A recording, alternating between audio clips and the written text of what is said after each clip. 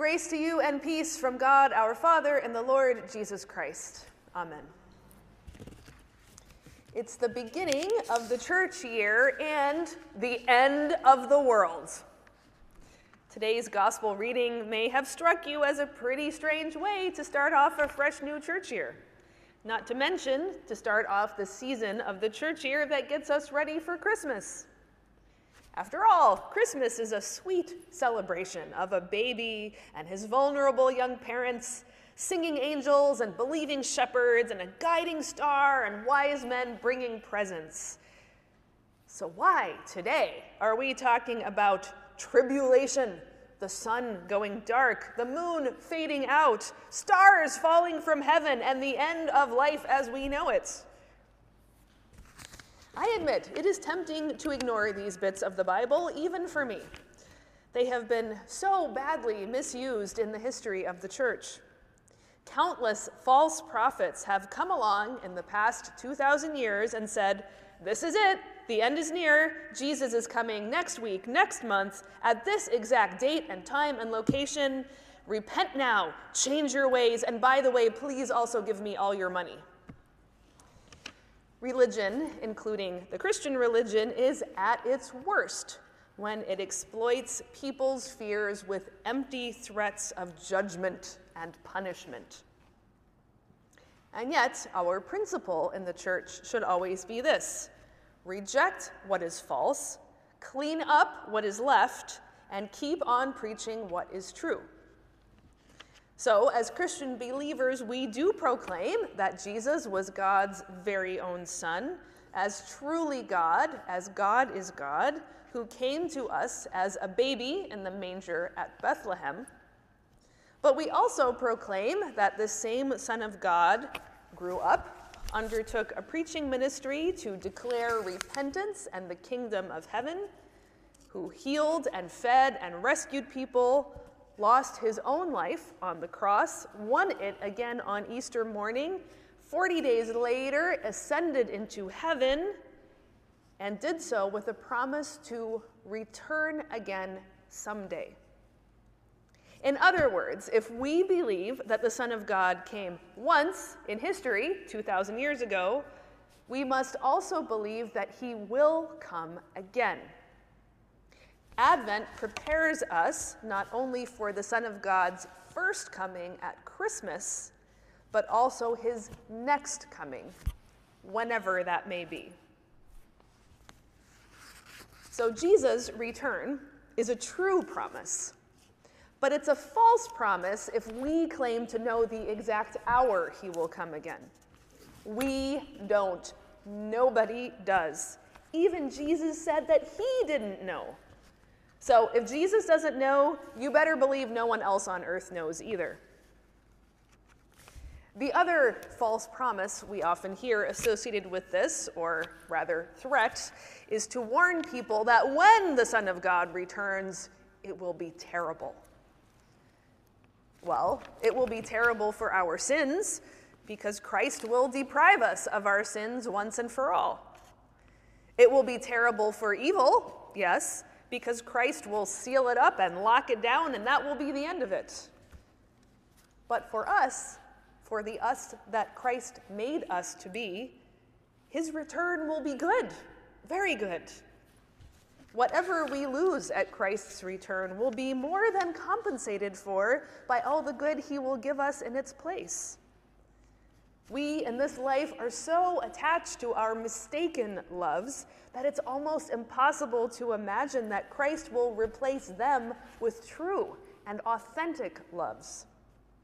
But Christ will do that. It is his unshakable promise to restore and redeem creation. Okay, even if that's true, what are we supposed to do in the meanwhile? Why does Jesus bother to tell us about the end times, the very end of all things, when chances are most of the people who hear his words won't be directly affected by it by the end? Can't we just proceed on the assumption that the end of the world will not happen in our own lifetimes and get on with the hard business of staying alive right now? I freely admit that I very much doubt the end of the world will come in my lifetime or yours. I believe that God really does love this creation of his, even in its fallen and broken state.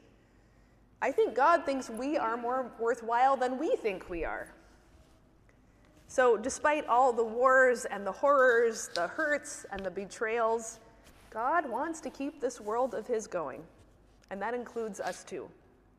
Whatever God makes, God promises also to redeem. So why would he stop making his world just yet?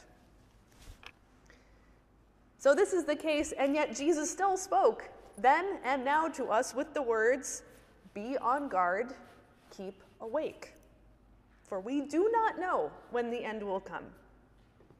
Jesus then tells a story to illustrate his point. Imagine the head of a large household. He needs to go away on a trip, so he can't keep direct watch on his household. He directs and trusts the members of his household to do as he says. He speaks to each of his servants and charges them to keep up with their jobs. "Be diligent at the work I've given you," he tells them. And he tells the doorkeeper especially to stay awake. Don't fall asleep on the job. Keep your eyes open, because there's no way of knowing exactly when the head of the household will return from his trip. It might be today, tomorrow, or next year. It could be in the morning, at noon, or at night. Nobody knows, and at this moment, even the head of the household doesn't know when he will return. But when he returns, he wants to see that everyone has remained faithful to their work and that they have been waiting faithfully for him. Now, it seems like a simple illustration, but when you start to think about it, it's quite a strange situation. The only real reason this household exists at all is because of the head of the household who hired all his workers and brought them together. And yet, in the story, he is away from them for an unknown, extended period of time. The household somehow has to keep itself glued together around the one person who isn't there. You can easily see how quickly you would get distracted and lose focus in that situation. You can imagine certain people getting tired of the lack of direction and leadership, so they'd try to take over and run the household their way. Or others who are kind of lazy would use the head of the household's absence as an excuse to do nothing at all. And others, losing hope that the head will ever come back, just quit and wander off to find employment elsewhere. How can any of these members of the households keep faith with the head of the household and continue to live and work according to his wishes until he comes again? That is the great question of this story. And Jesus tells us how: stay awake. And yet, soon after Jesus tells this story, he himself goes into the Garden of Gethsemane to prepare himself in prayer for his crucifixion, and his three closest companions, the most important members of his household of disciples, you can think of them as the doorkeepers to the disciples, all of them fall asleep.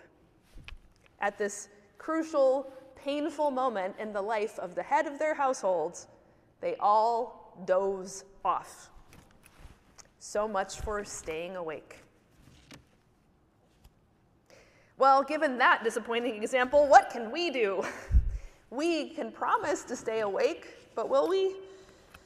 If we are reasonably confident that Jesus won't return anytime soon and put an end to the life as we know it, why bother?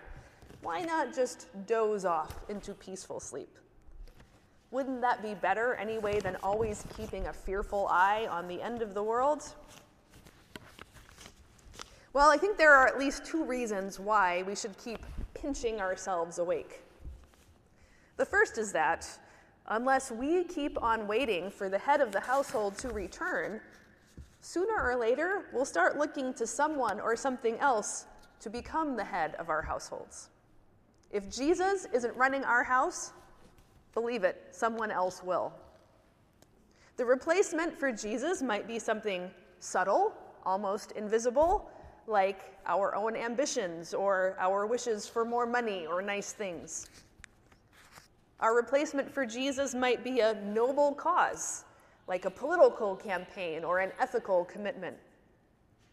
Of course, our replacement for Jesus might be something genuinely awful, like violence or domination or the superiority of one group of people over another.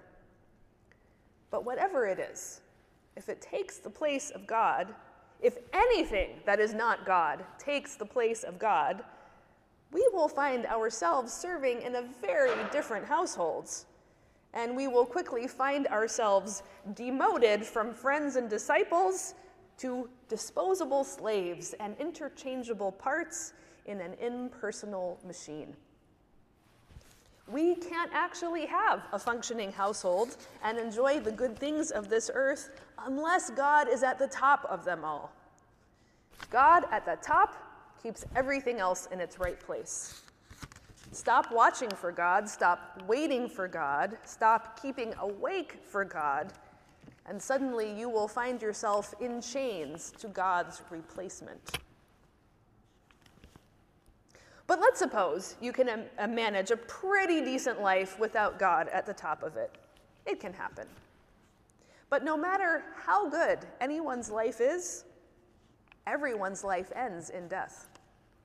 Your death may not be the end of the world, but it's certainly the end of your world. And then what? The dead have no power to live on. The dead have no power to do anything, unless the dead are in the care of the God who gives life to the dead and existence to things that don't exist. Strange as it seems, the most important moment of your life to stay awake is the last moment. The moment when all your powers cease and you permanently, unmistakably pass into the care of God. It sounds like a fearful and terrible thing, but it's not. In that moment, the head of the household comes home. It's a joyful reunion, the family back together again at last. Why would you want to sleep through that? So keep awake. Be alert and ready to welcome the Lord when he comes for you. Amen.